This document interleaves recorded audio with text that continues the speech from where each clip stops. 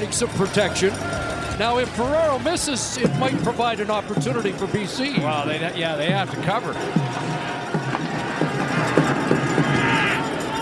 And up, and he's missed, so we will get a return here from Ryan Langford. Look out! Look out! Ferraro's trying to slow him up. Langford tightens it, and he's gone! Ryan Langford, another return touchdown! And BC does have some life. Restore the Roar is a podcast hosted by Michael Ball and features Lions broadcaster and former quarterback Julio Caravana. Each week, this duo will tackle issues involving the BC Lions and the CFL. In each installment, they'll also highlight a player, coach, or builder at the amateur level in the province and take a trip down memory lane in the Lions Legends segment. Now, here's Ballsy. And this is the first quarter of Restore the Roar. Thanks for checking us out. Remember to share this podcast. Tell all your football friends, especially in BC, about our venture to try to promote the game of football in British Columbia and give the Lions the publicity that they deserve. All right, Julio, installment number 3, and let's start by talking about some good radio news. Looks like we found a home for the BC Lions on the radio, which is good. Yeah, no, great news today. Chorus Entertainment is going to bring on the Lions. The games are going to be on AM 730 here in this market. So, I know it's exciting news. You know, it's been up in the air there for a while, but I know lots of stuff has been happening behind the scenes. So, yeah, but nice that we've got the commitment, and it's just going to be nice to get back to doing some football. Yeah, for sure. It's great to spread the word across BC. Okay, so you're a fireman. We'll start with the fires in BC. Terrible situation in Lytton. Our thoughts and prayers go to the families and everybody affected by that. Lions are used to heat and kind of wildfire activity in Kamloops, so that shouldn't be an issue at training camp this year, should it? Well, yeah, no, by the way, yes, I agree with you. Our thoughts and prayers go out to all the families. Man, oh man, this time of the year in BC over the last few years has been devastating with the amount of wildfires. So, I don't often say this here, but let's hope for some rain and get some cooler temperatures so that we can get all that stuff under control. Now, having said that, it's interesting because where the Lions are going to hold their training camp in Kamloops, that is an area right now that has got some activity around it.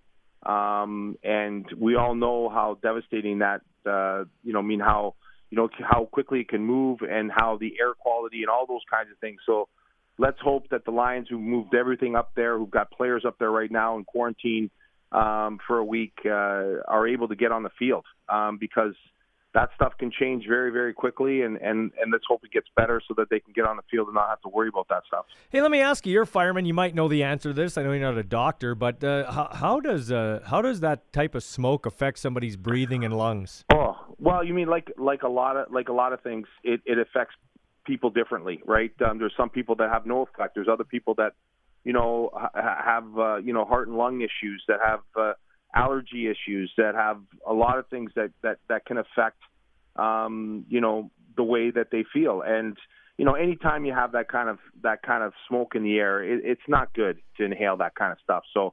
that whole area is going to be, under close eye. And if it starts to get, bad, they're not going to be able to practice. I mean, that's just going to be the reality. They're going to be risking too much of the player's safety to get them out on the field if the conditions are such that the air quality is just not good enough. Normally you'd be saying, okay, not that big a deal, but when you've not played football for 17 months, let's hope there are no more delays for sure. Yeah, that's the other part of it too, right? You want to make sure to get them on the field finally, right? They've been waiting long enough. Yeah. So I got a couple of pictures privately from some riders staying in their dorm setup for this week, and I can't imagine a 300-pound lineman sleeping on a bed like that. It's basically, it's basically a glorified jail cell. They get to go out for 2 15-minute walks. There are a ton of restrictions in the first 6 weeks. Let's reiterate this. These guys really love the game of football to play it, and I can see now after looking at those pictures why a guy like Brendan Labatt would say, nope, I'm out. I'm camping. If you need me later in the season, maybe. So we really have to reiterate, Julio, just kind of this. I know they're professional players and they're playing a kid's game, but they're making a lot of sacrifices. Yeah, but the other thing too, the other part of this is they're just like you and I. right? Just think about how you would react or how I would react. Like, I mean, I can just, just thinking about the process, about being up there, like you said, for a week, being away from home. And, some of these guys, obviously, have families and wives and girlfriends and all that kind of stuff. And then, for a lot of them, you're in a country you've never been before. Mm-hmm. And then, like you say, the restrictions, and it's going to be a long time. Like, we're talking, these guys are going to be up there for an entire month. This isn't 2 weeks and 3 days, and then we're traveling back to Vancouver where we're going to break camp. We're talking about an entire month. So, it's going to really weigh heavy on some of these guys and mentally. So that's why I think it's going to be so critical for all the teams to have established a plan with not only their coaching staff, but their medical people, their training staff, that is going to be something, a plan that they can come up with that is going to, one, be conducive to bringing out the best in their football abilities, but also from a mental health standpoint and from a health standpoint, making sure they don't drive these guys into the ground and give them the proper breaks that they need and create some atmosphere where you can take your mind off the game and the practices and just get a mental break, because it is going to be a grind. It is really going to be a grind for these guys. And these guys are battling for livelihoods, right? You got to remember that too. These guys rely on these checks, right? They got families to feed. They've got, the kids that are waiting at home for their dads, right? Like it's a very, very complex scenario. And I'm going to tell you, the teams that are able to handle that have a real plan in place for dealing with all this stuff are going to be the teams that are going to be successful. Because if you don't manage it or be aware of it and have a plan for it, then you're gonna have disaster in front of you.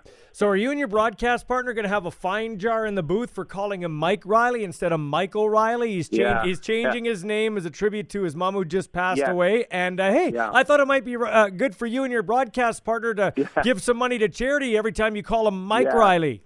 Well, usually what we do, Moj and I usually put chicken wings on the line, right? But that's not going to be a good option for us because we'll be 1,000 pounds each by the time this thing's done. So, you're right. Mike wants to be called Michael in tribute to his mom, who he lost in March. Excuse me. So, we're going to do our best to do that. I won't lie. There's going to be some slip ups here and there, but it's just something that we're going to get used to. Okay, Nathan Rourke is on this installment of Restore the Roar. Really good kid. Looking forward to how he does. Now, I want you to finish the sentence for me, okay? In 5 years, Nathan Rourke will be... Wow. I hope he's wow. That is a very, very good question. That's tough. From what I've seen in college, I love his skill set and what he brings to the table. But, Ballsy, it's already hard. Hey, buddy, it's already a run-on sentence. You've already created a run-on sentence. A solid backup. Okay. Like, will he be a Julio Caravata where he might get in and get some meaningful snaps?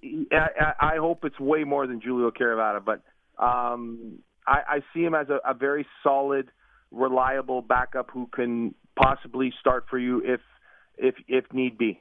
Okay, good. I know that's more than probably I'm allowed, but that's what I'm going to give you. Good, man. I like that. Okay, speaking of quarterbacks, let's rank the starting quarterbacks in the CFL. Now, they all should be healthy coming in. They've had 18 months off. Give me one. I've got 10 quarterbacks listed. I know there are only 9 starters, but I got 10 because Hamilton could have 2. So here we go. Go ahead. Give me your list.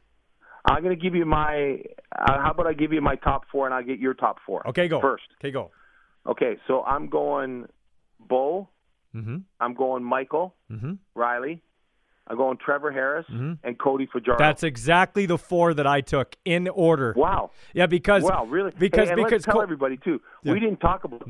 No, that's why we're. You texted me and said, "Hey, listen, we're ranking quarterbacks today." Yeah. And I said, "Okay, no problem." So that's where we are. That's good. I like that. Well, and here's Bo Levi Mitchell should be healthy, and you can't argue with Bo Levi Mitchell. He's a stud, and he's got years on Riley, and he probably has a better offensive line. Although I think BC might be better there. Michael Riley, if they can keep him up, he'll be great. Trevor Harris with Elizondo, I like that setup there. They've got a great receiving core. And to be honest, I love Cody Fajardo. But the thing for me in 2020 here in Saskatchewan was I wanted to see if it was a mirage or if it was the real deal. That's what I was waiting on. So listen, I've got Cody in my notes. I've got like arrows going from one spot up and one spot down because behind him, I've got Masoli. Okay, I got Collaros at 5. You got Masoli. Okay, I got Masoli, and you're right. Like with Fajardo, and I love Cody because we had him here for a year, and I think he's a fantastic kid. Mm-hmm. Is that you know what I mean? There's pressure on him now. You mean before you think about they got a steal of a deal on him to come in, and nobody thought that he was going to be the starter. All of a sudden, he gets put in there, and he has the year that he has. Now, all of a sudden, he's got a big contract. All of a sudden, now there's more pressure. He probably plays in the one place in this country where you're going to have all eyes on you, and it is a pressure place to play. And a demanding offensive coordinator in Jason Moss.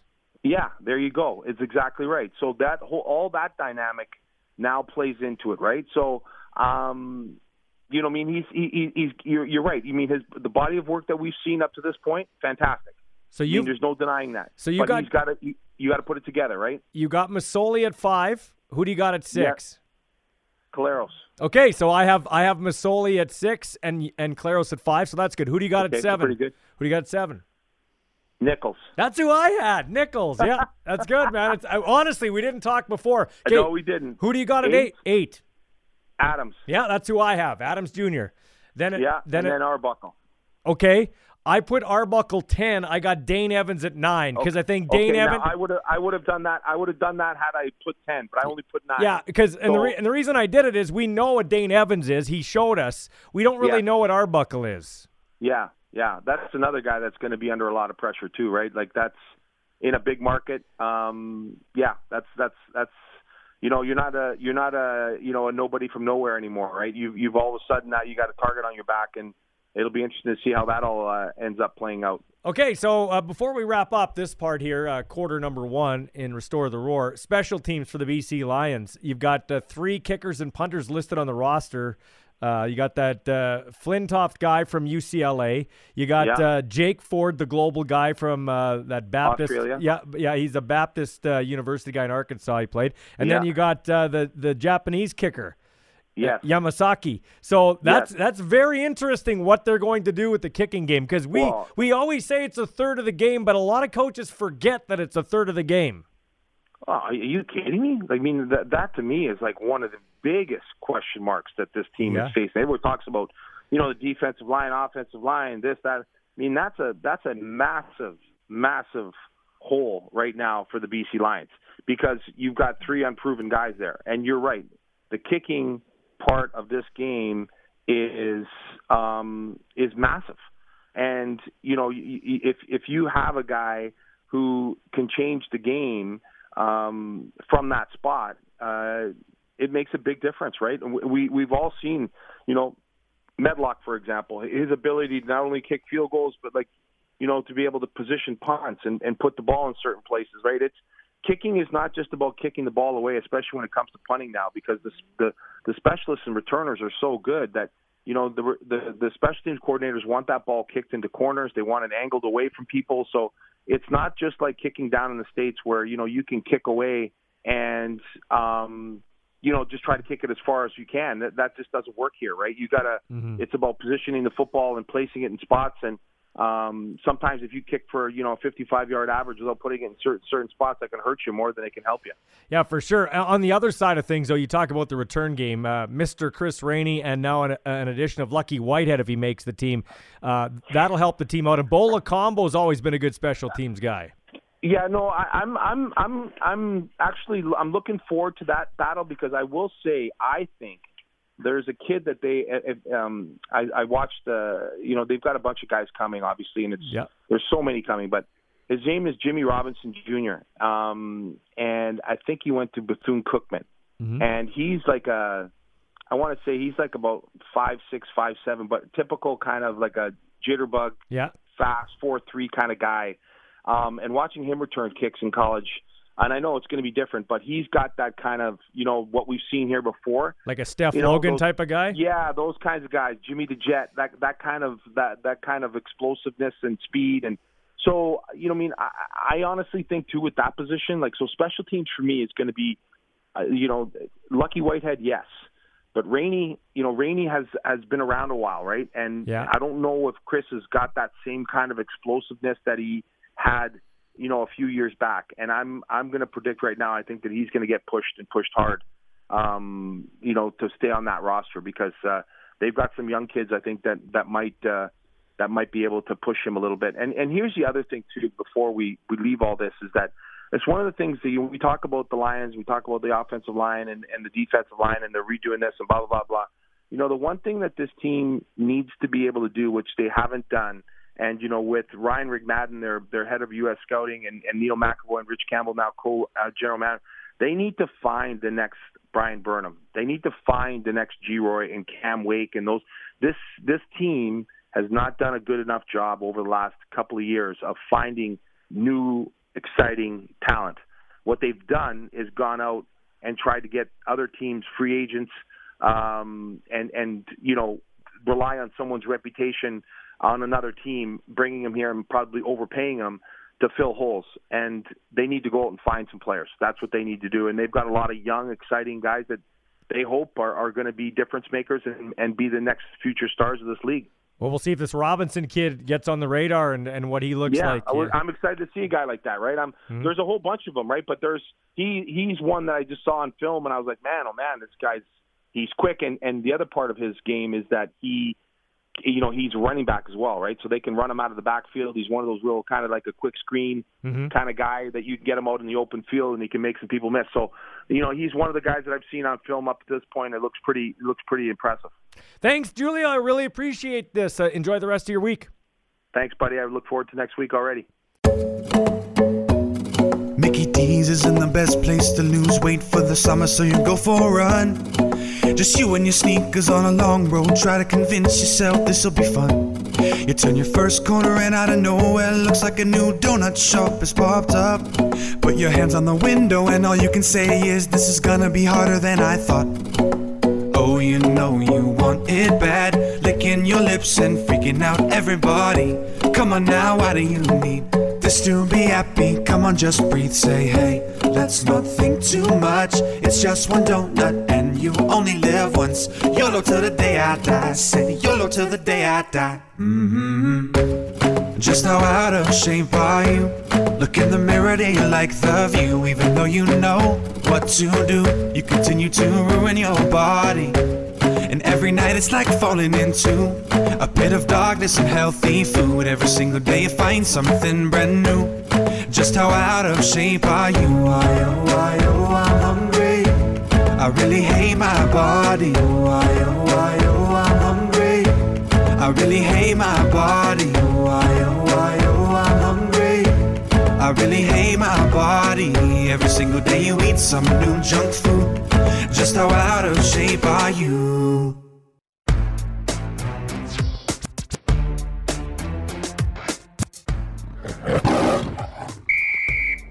And this is the second quarter of Restore the Roar. Thanks for checking us out. We really appreciate it. Make sure you tell your friends and family about this little venture inside the Growing the Game with Ballsy podcast as we try to give more promotion to the sport of football in BC, in particular the Lions, but we're not forgetting about the grassroots players, coaches, and builders as well. We'll get to one of those amateur players in a bit. But first, let's hear from another up-and-comer, a guy that was picked by the BC Lions, the highest drafted quarterback, Canadian quarterback since Jesse Palmer way back in the early 2000s.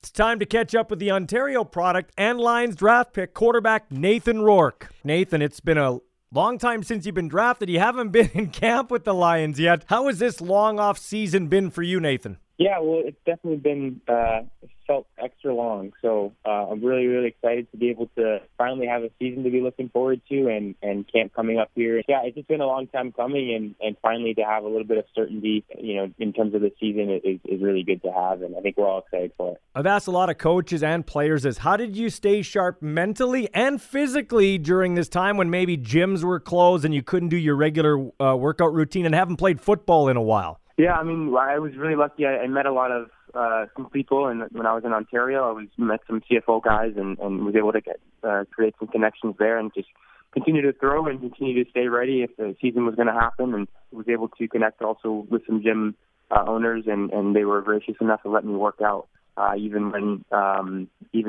lockdown was going on. So I was very fortunate in that regard, and able to take advantage of unfortunate circumstances. If you don't mind me asking, in terms of CFL guys or pros, who did you work out with? Were there a couple of names fans might recognize? Yeah, I was working out in Ontario. I was working with Alex Charette. He played with the Edmonton Eskimos and then the Toronto Argonauts most recently. And then when I was in Vancouver, I was working out with Shai Ross, who plays for Edmonton as well. Those are the two main guys that I think I spent the most time with.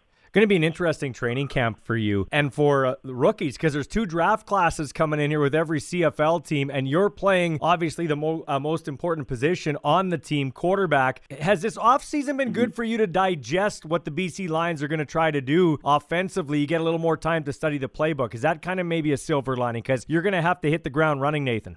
Yeah, absolutely. I think that the extra time has been very beneficial for a young guy like myself, who's had another couple of months to get into the film and kind of understand the game. You know, I have played the Canadian game before, but it has been a couple of years since I've played it, and so obviously there's some nuances with the pro game and the pro system as well. So that has been great for me. And then leading up until last year, where they had the proposed season, I was able to spend time with the offensive coordinator and learn a whole bunch. And we've been meeting for a long time in preparation for the season, potentially last year, and then obviously this one. And so the longer meeting times has definitely been great for me. And so heading into camp, this won't be the first time that I've seen the stuff that we're going to install, and so I think that's going to be beneficial in the long run for myself. So just to reset, you went to school at Holy Trinity Catholic Secondary School in Oakville for 3 years. Then you went to Alabama for your senior season, and then you were at down south playing football there at Ohio, and went to 3 straight bowl games. Just tell me about that whole whirlwind going from Canada to the U.S. for your amateur and collegiate career. Yeah, it was certainly a little bit of a unique path. So I was just trying to do everything that I could to play at the highest level, and that's been a dream of mine for a long time. And there was a lot of instances in my kind of journey that people were telling me that I couldn't do it, and I was just looking for ways to be able to continue to play and show people that I could. So that's how I ended up going to all those places, and each experience was really great. Learned a lot of different things from each experience, and I think it's good to be able to go and play for different, numerous teams, and to be the new guy and to have to learn about a system, learn about a club, or learn about a team, and come in and become a leader. And I think that's going to be it's going to help me in the long run when the CFL, there's so much turnover, and so you never know where you're going to be in the next couple of years, and so I'm looking forward to again, obviously playing football again, but being with the team and learning from some of the older guys that are on the squad right now. Speaking of leading, you led your team to 3 straight bowl victories: 2017 Bahamas Bowl, the 2018 Frisco Bowl, and the 2020 famous Idaho Potato Bowl. What do you get for gift bags when you go to those bowls? Do you get potatoes at the Potato Bowl? What do you get? What kind of cool things do you pick up at these bowl games? Yeah, they do a really good job. Usually they're it depends on what the sponsors are of the bowl. So each game was really unique. Maybe a little bit themed to where we were, whether it was the Bahamas, Texas, or in Idaho. But yeah, the gifts are awesome, and so you get a bunch of electronics. I usually get my Christmas shopping done that way. The best part is probably just the experience of just being in those cities, and the people who put the bowl on do a really good job of really showing you the city and allowing you to really be immersed in their culture and give you a really good experience. So that's the best part, and the fact that you get to be there for a week was really cool. And so when we were able to do 3 and just be able to be a part of that experience was awesome. But the fact that we were able to win 3, I'm really proud of and really fortunate to be a part of that. So you're a 2-time winner, speaking of winning, of the John Cornish Trophy as the top Canadian football player in the NCAA, the only 2-time winner That's a nice thing to put on your trophy mantle when it's all said and done. How proud are you of that achievement? Yeah, I'm really proud of it. I don't know if I'll ever have a chance to have it on my mantle. I remember when they just got the trophy and being there in Hamilton and receiving that award for the second time. The trophy is very, very heavy, so it's extremely heavy. Multiple people had to lift it up, so I don't think that's ever coming home with me at any time soon. It's interesting because in 2017, the award, there wasn't many people that were going up for it. I think they had to look very hard to find people to be finalists, and so obviously still a huge honor. But as the years progressed, in 2019, my senior year, my last year, I didn't win it, but we had some tremendous players who were finalists, and to be mentioned in the same name, the same sentence and same breath as some of the guys that won it. Obviously, Chuba, who ended up winning it, but those guys are going to have some illustrious careers in the NFL, and so I'm just really proud for the way that to be a part of the way that Canadian football has progressed in the NCAA, and I'm hoping that it's continuing to grow in the future. How proud are you to be a Canadian quarterback in the Canadian Football League? I ask guys this. Some guys just want to be known as a quarterback. Some guys are very proud to be Canadian quarterbacks. We haven't had a Canadian superstar quarterback since Russ Jackson of the 60s. The guy that does this installment with me, Julio Caravata, obviously a broadcaster for the Lions, but was a quarterback for 8 seasons in the CFL and was the backup, so he did get some meaningful playing time. Do you just want to be looked at as a quarterback, or are you proud to be a Canadian quarterback and maybe striving to be that guy that can be the shining light? Because we talk about the CFL and its struggles and everything like that, Nathan. I've always said, if you could ever have a guy like Nathan Rourke or maybe an Adam Sinagra down east in Montreal, a bilingual guy in that city, become the quarterback of that team, can you imagine the stardom and how many kids might get turned on to the sport? How do you feel about all that? Yeah, I think it's definitely, there's potential to do that. I think that football is a sport that I think definitely has popularity within this country. And, I'm driving down the street and, to a workout or whatnot, and I see kids throwing the football in the park all the time. And so it's not like it's just something that people have no interest in, but I definitely feel like the more Canadians are and we'll continue to grow it. And I think that's always a good thing. But, I've been in the States. I've lived in the States for the past, before the pandemic, pre-pandemic, I was living in the States for 5 years.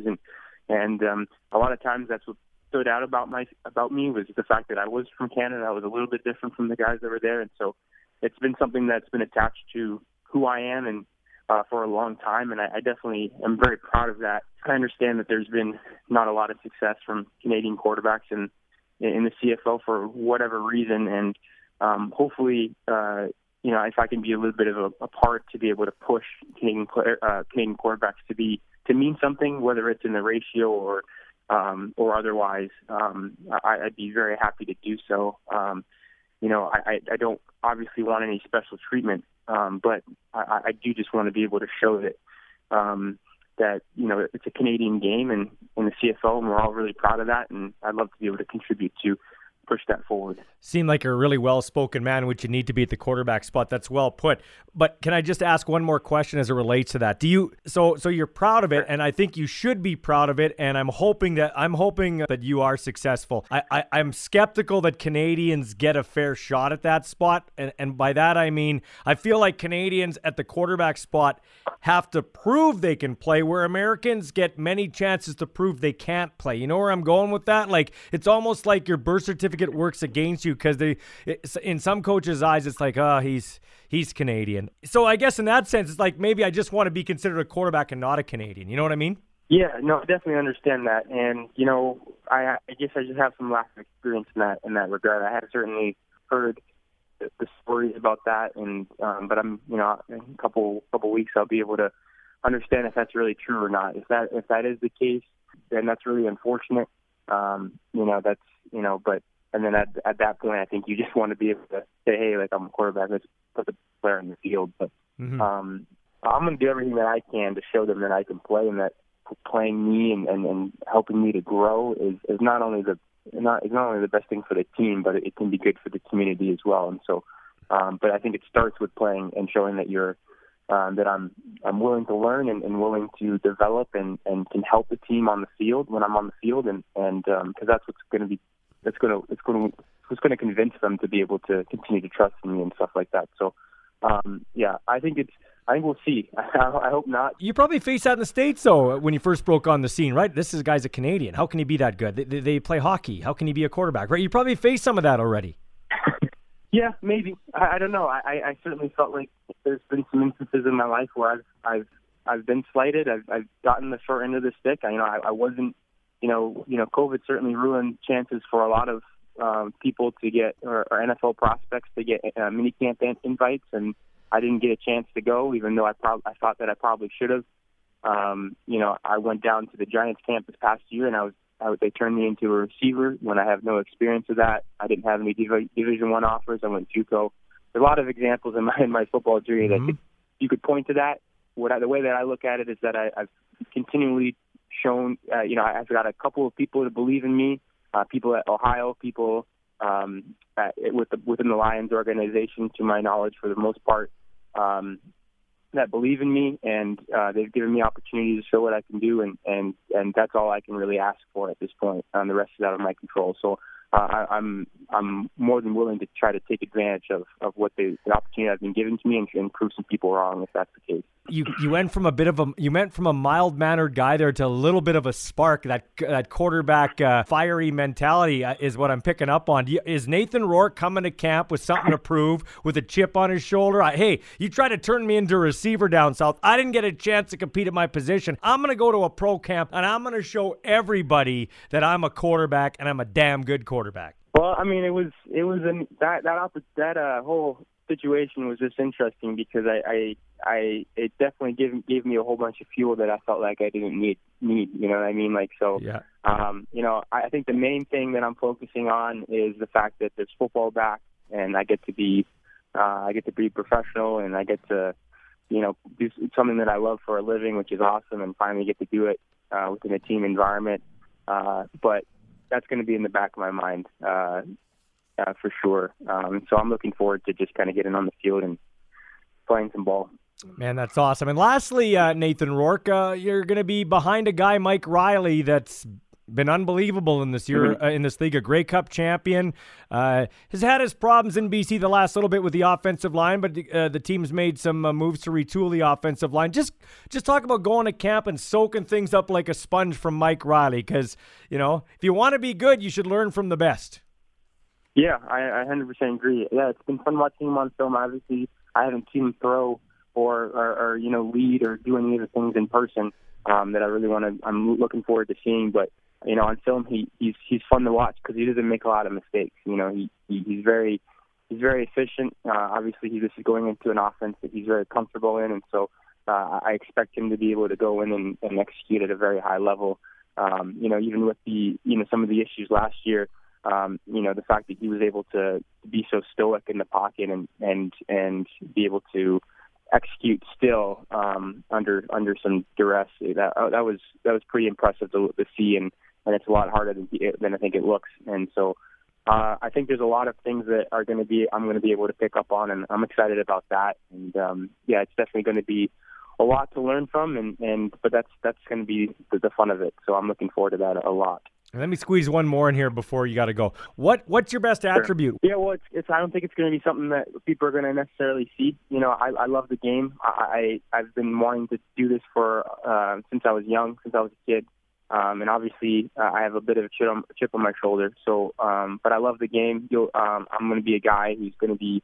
They're going to be, kicking out of the facilities late because I'm still there.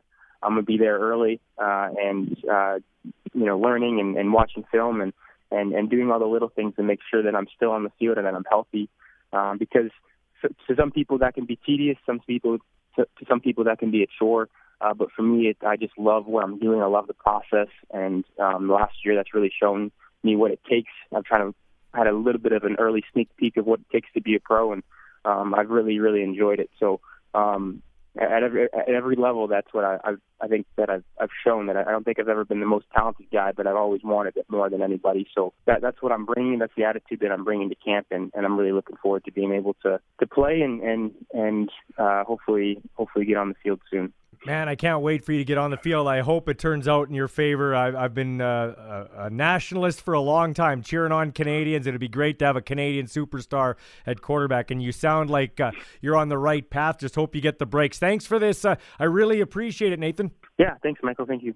Imagine a world where you have the same name as a smart speaker. A mother ended up changing her teenage daughter's name after relentless bullying at school for having the name Alexa. Plus, you can imagine what it was like at home for the mom. Alexa, sweetie, time to get ready to go. Traffic to Ready Fit Go Healthy Food looks good. The fastest route takes about 28 minutes. No, I'm talking to my daughter, Alexa. Not you, Alexa. Sorry, I couldn't understand, but I may have a few recommendations. I don't need recommendations. It's time to go, and I need my daughter, Alexa, to wake up. Did you mean play the song Wake Up? Here's Wake Up Alone by Amy Winehouse. Okay, that's it. I'm done. I'm changing my daughter's name to Crystal. Do you mean crystal meth? Methamphetamine is a strong stimulant that is highly addictive and toxic to neurons in the brain. Unplugging you now. This message is brought to you by Don't Name Your Daughter Alexa or Siri. This is Lions Legends, a trip down memory lane with a player, coach, or builder that left their mark on BC Lions history. Last one. 2nd and 10 from the 16. Jarius into the end zone. And what a catch! Jason Claremont.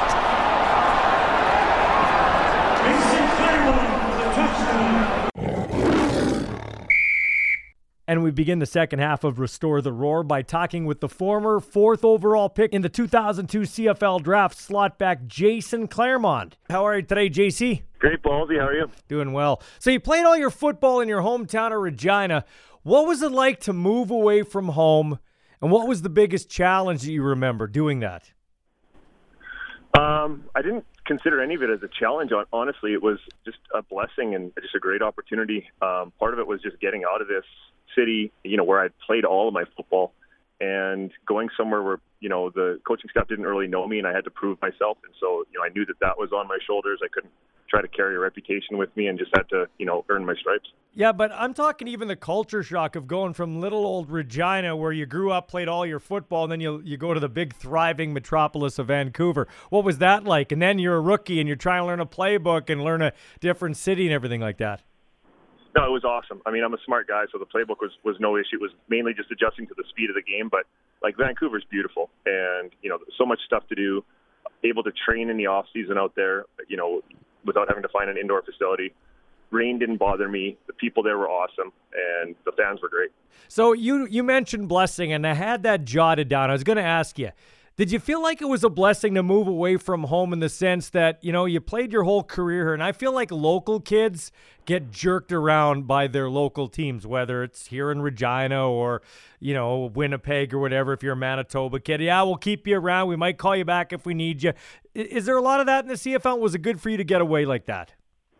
It was, and you know what? I've got a 12-year-old son who is going through, his minor sports right now on, spring hockey teams and those types of things. And I tell him now, go where you're wanted. Go where people have come out and said that they want you on their team. Mm-hmm. Play there, because it'll be a lot of fun. You'll get your opportunity. You'll earn it. It won't be there won't be in the back of people's minds that, you're on this team because your dad's the coach, or you're on this team because, you're from Regina, or whatever it is. Just go where somebody wants you. Mm-hmm. And just enjoy the opportunity. And I was able to do that. That's good advice. So what was your welcome to the CFL moment? I guess another way to phrase that, first memory of the CFL, what was it? Do you have one? A vivid one? Well, lots of memories. I was late for our first game in the preseason because I was trying to drive my little Honda Civic. I had two other rookies with me, Craig Stutzman and John Williams, who he finished off his career with Hamilton Tiger Cats. But three rookies driving in my Honda Civic, and I didn't realize how thick traffic was going to be trying to get to downtown Vancouver, and it took me an hour and a half to get there, and I budgeted 45 minutes. So we missed the pregame, jumped in for the preseason game. But my welcome to the CFL moment would have been having to block Mike Sellers He played for the Winnipeg Blue Bombers. Yeah. And he ran like a 4'6", 240 pounds, just an absolute monster. And I had to block him on kickoff return in the opening play of the game. And I just told myself, you can't be this guy's punk. You got to bear down. You got to give him something to respect. You got to give him a good hit here so that he doesn't, toy with you all game. And I braced myself, went in, just was going to line up Mike Sellers and just give him a huge hit. Mm-hmm. And the back of my helmet hit the turf so fast. And you just watch on film, and he just buckled right through me. That was my welcome to the CFL moment. Hard to believe big Jason Claremont got worked like that. Who took you under their wing to kind of show you the ropes when you got to BC? Yeah, it was kind of crazy, actually, because G-Roy was there at the time, and there was a veteran by the name of Alfred Jackson. Yeah. And Jack I actually ended up taking Jack's position at slot back when Adam Rita came in, and we were 1-5. I moved from playing a little bit of spot duty at tight end to being the starting slot back, and Jack moved out to the wide receiver position. We wanted a little bit more speed at that outside wide receiver position, and initially Jack had a bit of a cold shoulder on the whole situation and wasn't really receptive to me. I think he put up like 280 yards that first game he played wideout. And then he was cool after that. I think he had 280 yards and like 3 or 4 touchdowns. He played mad. That's good. I like that. He did, yeah. I like that. Hey, which award meant more to you? Rookie of the Year, top Canadian, or the most outstanding Canadian in a Grey Cup? Honestly, and this is going to sound like unappreciative, but really none of those. It was hoisting that Grey Cup in Winnipeg as a team, because that's something you set out to do that you have full control over as a team. You don't have control over whether, the Football Reporters of Canada are going to vote you in for an award or not. So I've always been very thankful and grateful that I had those opportunities and won, league awards 4 or 5 times or whatever it was. But hoisting that Grey Cup in Winnipeg in a game where I actually finished the game for the Grey Cup without a single catch. That's one of the most memorable games I've ever played in, and one of the best moments as an athlete I've ever had. Okay, so let's go with that line of questioning. What do you remember most about that 2006 team? We were so resilient. Like I had a really rough year. I tore my knee early in the season, and ended up having to rehab for most of the year. Came back, kind of late in the year. I feel like maybe the last regular season game, and then played the playoff games. And really beat myself up in we played Saskatchewan, I think, in Saskatchewan. And I kind of, wore myself out in that game. And then the Winnipeg game, the game in Winnipeg against Montreal was just so cold. I remember that. Yeah. Was that the coldest game you've played in? No, I think I feel like the Western final in Calgary was 2009-2010 with the Riders. That was one of the coldest games I played. Yeah. So and then aside from that would have been a high school game with the Robert Usher Collegiate Unicorns. Yeah. It was the city final. There you go. Back when you played quarterback, right? Quarterback, kick returner, and middle linebacker. Everything. That's great. Who knew he'd go on to get smoked by Mike Sellers? Hey, so I've asked other guys this. What sticks with you longer? The joy of the victory, the 2006 Grey Cup, or, for instance, losing the 2004 to Damon Allen when you were named the outstanding Canadian in the Grey Cup, or even that terrible 2009 one when you were with your hometown Riders and lost in the 13th man game? Which ones stay with you longer, the wins or the losses? I try to move on from both fairly quickly, to be honest. But if you're, just sitting here and talking about these, it's that 2009 one that still kind of just gets you in the back of the teeth a little bit. That one stung a lot, and that was a really, really tough loss for that whole room. Yeah, that kind of went that was weird, hey, Jason, because it went from a wedding type of feel celebration to a funeral in about 5 seconds. Absolutely. It was just catastrophic in a matter of 10 seconds. It's like I won the lottery. Oh wait, we checked the numbers wrong. We didn't win the lottery. That's terrible. Right, but you know what? I've always been of the mindset that you can't pin a win or a loss on a single play. We had so many opportunities prior to that. I feel like we were up 17 points going into that fourth quarter, and there was just unfortunately it just always seems to go back to that play because that was the last play of the game. But there were so many other opportunities, and we got to give Montreal credit for coming back. I felt like you guys let one get away in the 2004 Grey Cup. I thought you were the better team there against Damon Allen and the Argonauts there in Ottawa. When you're in your first Grey Cup game, does the clock seem like it's in overdrive, like it just goes fast, especially when you're not winning? Yeah, I mean, no, that game, we felt like we were in that game the entire time. Yeah. And, that was just a situation that I feel like on special teams, we just kind of got scared. We were a really strong special teams team as far as coverage was concerned all year long. And our motto was we'll kick to anybody, and then we just decided we weren't going to kick to Bashir Livingston, and it kind of just rattled us, and we gave up field position most of the game. Mm-hmm. Also, I think in that game we were going to we might have set a Grey Cup record for rushing yards with Antonio Warren, and they couldn't stop the run, and for whatever reason, I guess we just got bored of the run and moved off to the pass, and they never did stop it. So there were a lot of things in that game that could have gone one way or the other. And it was a young team with kind of a newer coaching staff, and I mean I think we learned from that 2 years later and won in 06. Yeah, for sure. Okay, in 2010 in overtime, you scored a big touchdown for the Riders against the Lions in the semifinal. How gratifying was that? That was awesome. That was just.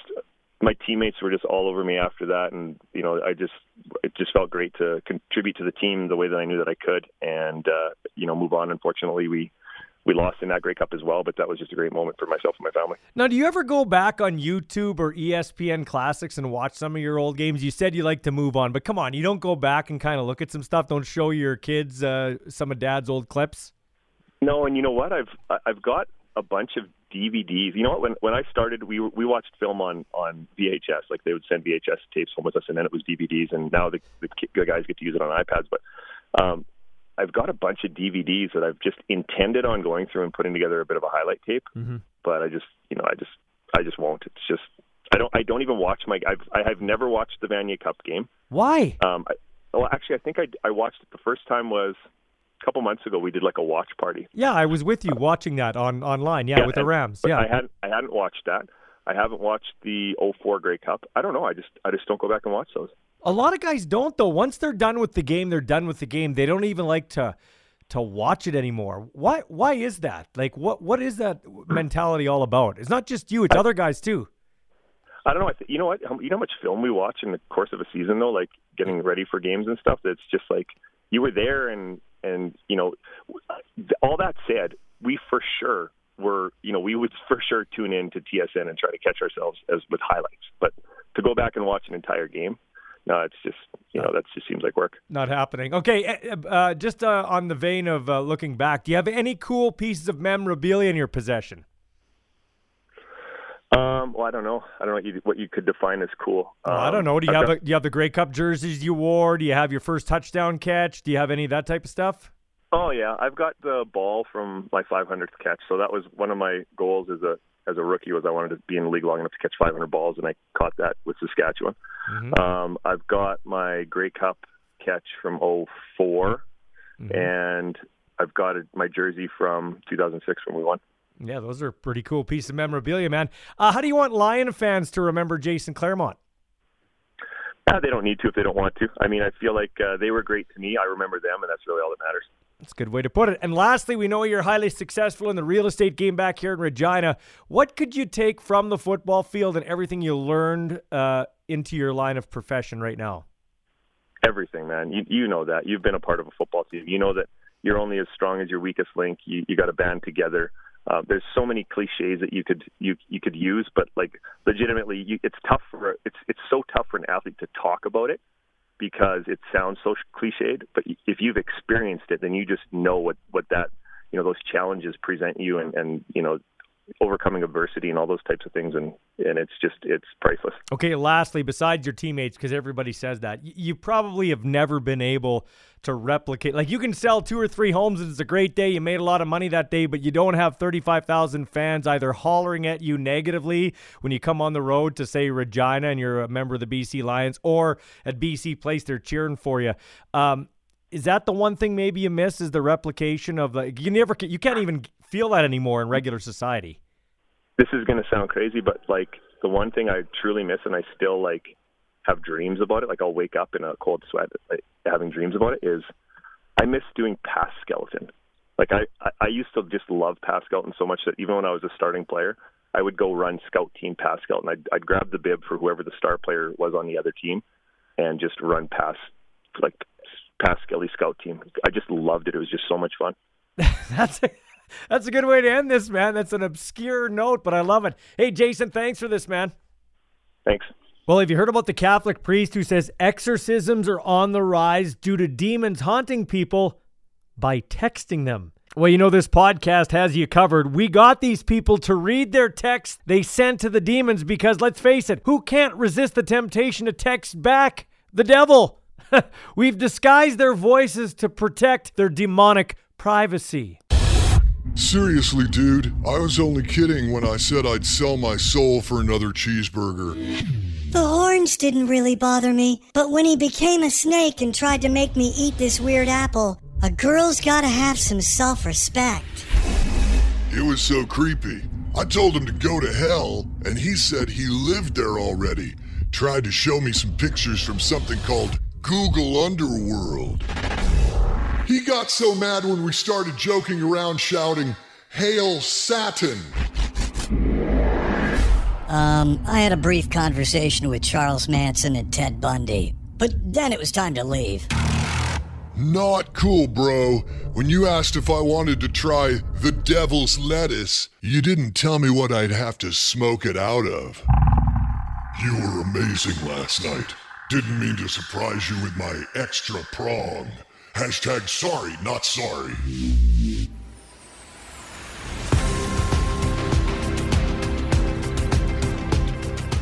Time now for Homegrown, a segment featuring an amateur athlete, coach, or builder helping grow the game of football in BC. And just before we officially start the fourth quarter here of Restore the Roar, some big news broke as I was recording this installment. The XFL CFL talks are officially done. Wow. What a shocker.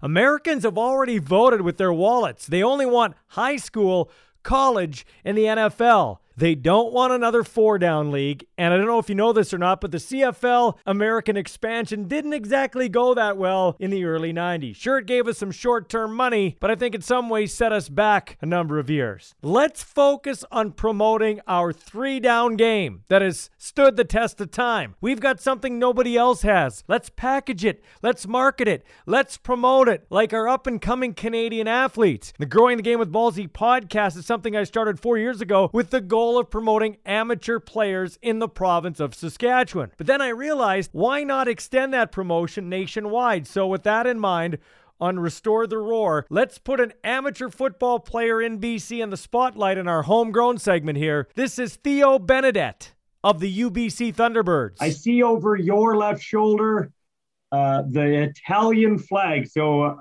a proud Italian, I assume.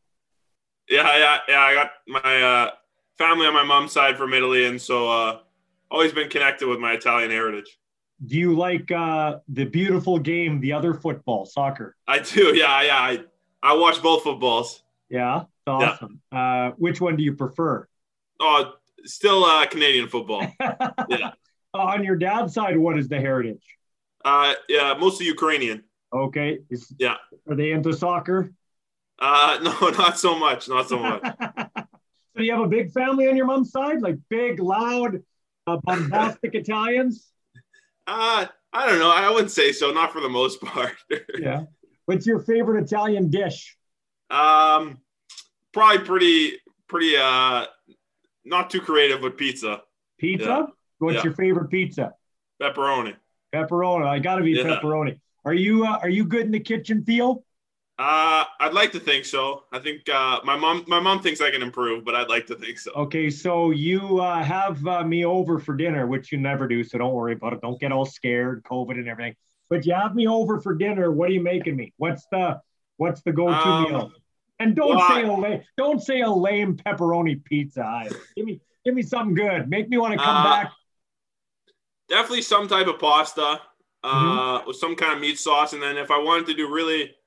My family's from northern Italy, and the sort of traditional dish around there is polenta, which is sort of a kind of warm cornmeal. So I'd make you some variation of that too. You know, I went to Italy with my grandma back in 1992, way before you were born. Oh yeah. And it's kind of like a religious trip or whatever. And so we sit down and we get the bread, and then we get a heaping bowl of spaghetti.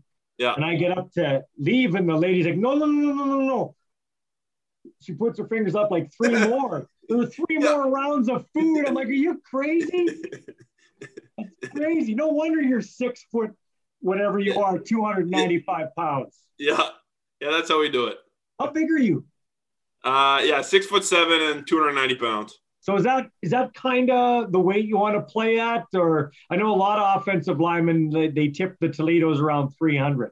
Yeah. So when I first got to UBC, I was a little undersized, probably around 250. So that was one of my goals. And since the last time we played up until next season was to put on some weight, I'm probably looking to put on about another 10, 15 pounds before we kick off. You just wrapped up your second season, Theo. Yeah. Kind of been a downer for you, just like everybody on this list. Everything's in limbo. How have you dealt with that? How tough has it been on you?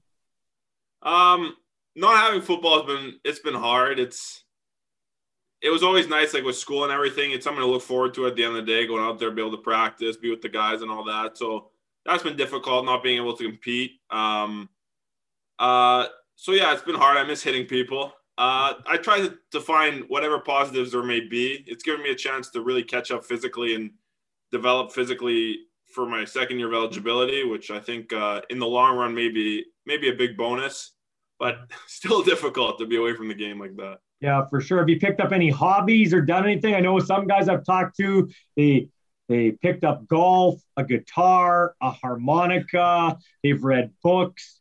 What have you done? Yeah, a lot of reading. I've been helping my family a lot in their, like with the garden and the yard, and sort of doing a lot of work revamping that. And then once we got into school, it's just been I've been very focused on that. So. Are you a handyman? Do you like? I think I'm a big man, so I can help move the heavy stuff. I love it. Have you always been big? Have you always been the biggest guy? Yeah. I was always one of the biggest in my class, pretty much all through school. Grade 9, I hit a big growth spurt. I grew 4 or 5 inches in grade 9. Mm-hmm. But yeah, my dad's 6'6" and my mom's 5'10", so I think I was always going to be tall. So was that tough as a guy trying to figure out your body? Is it kind of getting away on you a bit? Yeah, well, definitely like coming into UBC, like I was very lanky and stuff, and sometimes growing you get growing pains and it takes a while to sort of get used to the new height and then the new weight. So there's been challenges associated, but I also know it's a gift to have this kind of size and still be athletic enough to play football. So I'm trying to use it. You can coach size for sure, but when you're big, it's mobility now. It's not just being big. You got to be mobile. How are those feet? Is that something you're constantly working on? Of course, yeah. That's a major point of focus, especially with Coach Nil here at UBC. Mobility is super important for him. I think it's something I'd like to think that I'm good at, and that's one of my strengths is my athleticism at the position, and I think it allows me to make a lot of blocks that some guys may not be able to. You know, Theo, you talked about liking to hammer people, hit people, but you seem like such a nice dude. Is there a switch that goes off? Like, do you flip a switch? How does a game day work for you? What does it look like for you? Yeah, there has to be. You show up, once you get your pads on, it's just a different world. You lock in. Some music always helps me sort of get in the zone. What do you listen to? Before the game, a lot of like rock, Led Zeppelin, Sheepdogs for some Canadian content. Yeah, a good Saskatchewan band. Yeah, exactly. Yeah, that's good. Yeah. I love it. Are you generally because young people? My son, because I'm a rock and roll DJ, part of my job, so my son kind of grew up with it. Yeah. Who was a influence in you for your musical taste? Because a lot of young guys, I put on rock music like that, they're like, shut that crap off. Like, that's cool that you're. So who's been kind of your musical to get you into that kind of music? Rock's always been on around my house. I listen to a lot of different kinds of music. My dad is big into sort of music of the world, like listen to a lot of African music and stuff like that. So at home, I actually listen to a lot of that. My uncle really introduced me to serious rock. So from him, he's been a big influence sort of in getting interested in that type of music. And so, yeah, mostly those two. when we get back on the field here, and let's just be positive that we're going to get back on the field, what's your personal goal this year, Theo? Well, I'd like to, first and foremost, put the team first. So the goal is the Vanier. Personally, I'd like to be a Can West All-Star and then hopefully an All-Canadian. That would be my goals for the year. Do you have aspirations to play professional football? Yes, absolutely. Are you a fan of the CFL? Of course. Well, I mean, I'm glad you said that, but a lot of guys I talk to, they're like, well, yeah, I watch the NFL. I like all types of football, but do you pay attention to the CFL? Yeah, both leagues, yeah. Who do you kind of look up to when you're watching? Like, who do you kind of follow? I've always been a bit Chris Van Zyl from Hamilton. Yes. Yeah. So if I'm looking at tackles, probably him. Also, he's not playing anymore, but our coach, Kirby Fabian, when he was in the league, I was always a fan of him, and now especially now that he coaches with us. Yeah. So those are two guys who I think I've looked up to in the CFL. Who's had the biggest influence on you in your football career, or who does now? Early on, I had two uncles, one who played at Western and then one who was just a football fan. They sort of got me interested in the game. And then in high school, when I started playing, I really didn't know too much about how to play. So my high school coach, Richard White, was a huge, huge help with me. And he sort of, like when I first started playing in high school, it was just for fun. Like I just did it because I like playing football. And he sort of let me know about opportunities past high school and my potential and where I could go. So early on, those two. And then since I've been here, Coach Nil has been huge in sort of guiding me and helping me reach that potential. And it's time now for the extra point on this, the third installment of Restore the Roar. One guy who grew up a BC Lions fan is Freddie Wanek, great Canadian actor who plays Hank on Corner Gas, the live version, and the animated version. Well, the animated version is into its fourth and final season. They just kicked off the last season with their first episode, July the 5th. When it's all said and done, it will bring to a close an iconic Canadian comedy that was around for 17 years. Fred/Hank talks about his love of the show and his love of the Lions and CFL football here in our extra point. I think you're underappreciated. No, hear me out. I know that you'd think, oh, Ballsy's just cutting me down again. No, serious. Yeah. Because it's not easy to play a dumb guy. Like, you play kind of like a dopey dumb guy on Corner Gas, but that show would not be the same without you. I know it takes the whole cast to make it go, but it's not easy playing a guy that's dopey. Well, I don't know what to say, Ballsy, because that's not how I saw it at all. I thought he was quite a smart character, and I don't know. I might have to go reevaluate my performances. I think the thing about Hank and the way I approached him anyway, yeah, he's a pretty simple guy, let's say, but he's honest, right? Like, you know, there's nothing.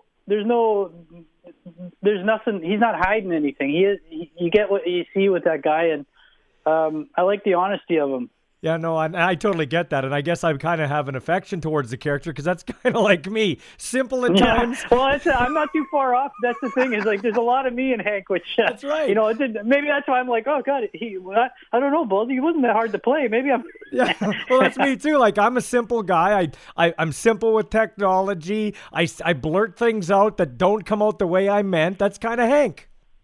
Yeah, it is Hank, and it's me too. But you know, it's kind of why I got to really watch myself on the social media, because sometimes I try to say one thing, but it'll probably come out the other way and get myself in a world of heat.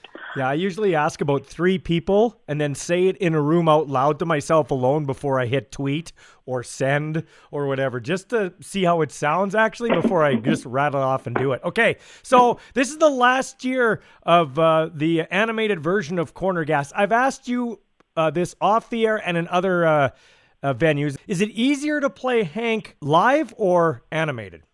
I don't know, because it'd be a different.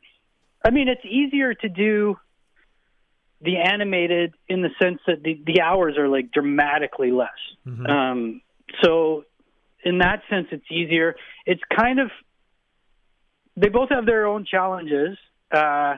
The thing with the animated one is only being able to use your voice and really relying on the animators to fill in the rest of the performance, right? Like a live action, I'm kind of responsible for the entire performance myself. And with the animated stuff, I'm really only doing half the performance, and then the other half is performed by the animators in the animation studio. So it's more collaborative, I suppose, than the live action. You watch an animated episode and go, boy, they did a pretty good job of that. Holy cow, we pulled that off. And you could do a lot more as animated Hank, right? Yeah, I do. Actually, it's easier to watch the animated version because I feel like I'm not as responsible for the performance. Like when I watch the live one, I'm like, oh God, what are you doing? That's terrible. And then when I watch the half one, I'm like, oh, frickin' animators, how did they get that wrong? You know? Yeah, exactly. Which is not true. I think they do a great job. I think they did a pretty good job with all the characters, like kind of picking up on little nuances from the live action, but also adding stuff, which I think has been good so far. Yeah, so you got a few guest celebrities joining you here for this last go around, and people. Rick Mercer's going to be one of them. I think Stephen Page is going to be on here from the Bare Naked Ladies. Lots of different guys on here. Yeah, Mark McKinney too. Mark McKinney was in the first season ever. Yeah. So it's great to that he's kind of lend his voice to come back for the last season. I think that's pretty cool. I'm a big Kids in the Hall fan, so yeah, me too. That was we had Bruce McDonald. I'm getting that mixed up. I think Mark McKinney was second season. Bruce McDonald was the first season. He played the tax man. That was a big. Maybe I'm getting that backed up. See, Baldy, it's okay, Hank. You're not far off that character. That's right. No, I'm not. I'm not really. Like if you ever see me play a smart character, that was the most challenging performance of my career. Okay, good. Way to set me straight, and you actually did it with Exhibit A right there. Hey, before I let you go here, let's talk a little bit about the CFL, because I know you're a big CFL fan. When you were here in Saskatchewan, you're kind of a closet Rider fan, but you're a BC Lions guy. Just how excited are you that we are going to see some CFL football this summer? I mean, yeah, like there was real fear, that if we didn't get things going, that we were kind of like, are we losing the CFL here? And all that talk about joining the XFL and stuff was kind of like, oh gosh, this could really happen. We could lose this league, which would be a shame. I love the Lions, and I it's kind of reminded me of the first game I went to at out there in Saskatchewan. It was the Lions and Riders, and I was just dressed plain, and I was sitting in the college section at the old stadium, and I inadvertently, I believe it was Dickinson, threw a touchdown pass, and I jumped out of my seat, and like, oh boy, the rest of the game was a challenge. You're not a celebrity. I literally, thankfully they emptied their beer cups, but I literally had beer cups tossed at me the entire game, and nobody gave a crap that I was from Corner Gas. So, but it's great that they're getting back. I'm excited to see some games. And we'll see what's going on. I mean, the Lions still have some work to do. I mean, how do we make it so it's half decently popular again? I don't think we'll ever have it to 55,000 back in the early 80s when BC Place opened up. But it sure would be nice, Fred, to get back to 30,000 something fans back, 2011 when they won that home Grey Cup. Which was fantastic. My dad and I were there for that, which was amazing. But yeah, having the stadium packed out, it was incredible, because we've been going to games and they might have been getting like 20, which is a decent size for a CFL game, but in that building just looks horrible.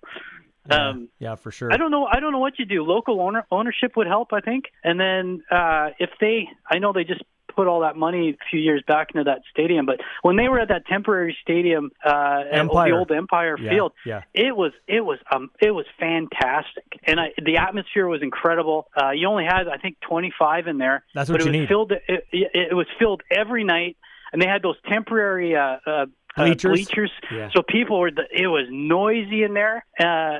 I think the Lions would benefit from something like that. And I know the thing is like having your team down in the downtown core, but I really think the Lions would do well to be either back in East Van or maybe in the Valley, maybe Surrey, one of the suburbs, I think might benefit them. Yeah. I don't know. I'm talking out of my butt. No, but you're a BC guy and you're a Lion guy, so I appreciate getting input from everybody. This has been Restore the Roar podcast. If you have a story idea you'd like the guys to pursue, email Michael Ball at mball@harvardbroadcasting.com.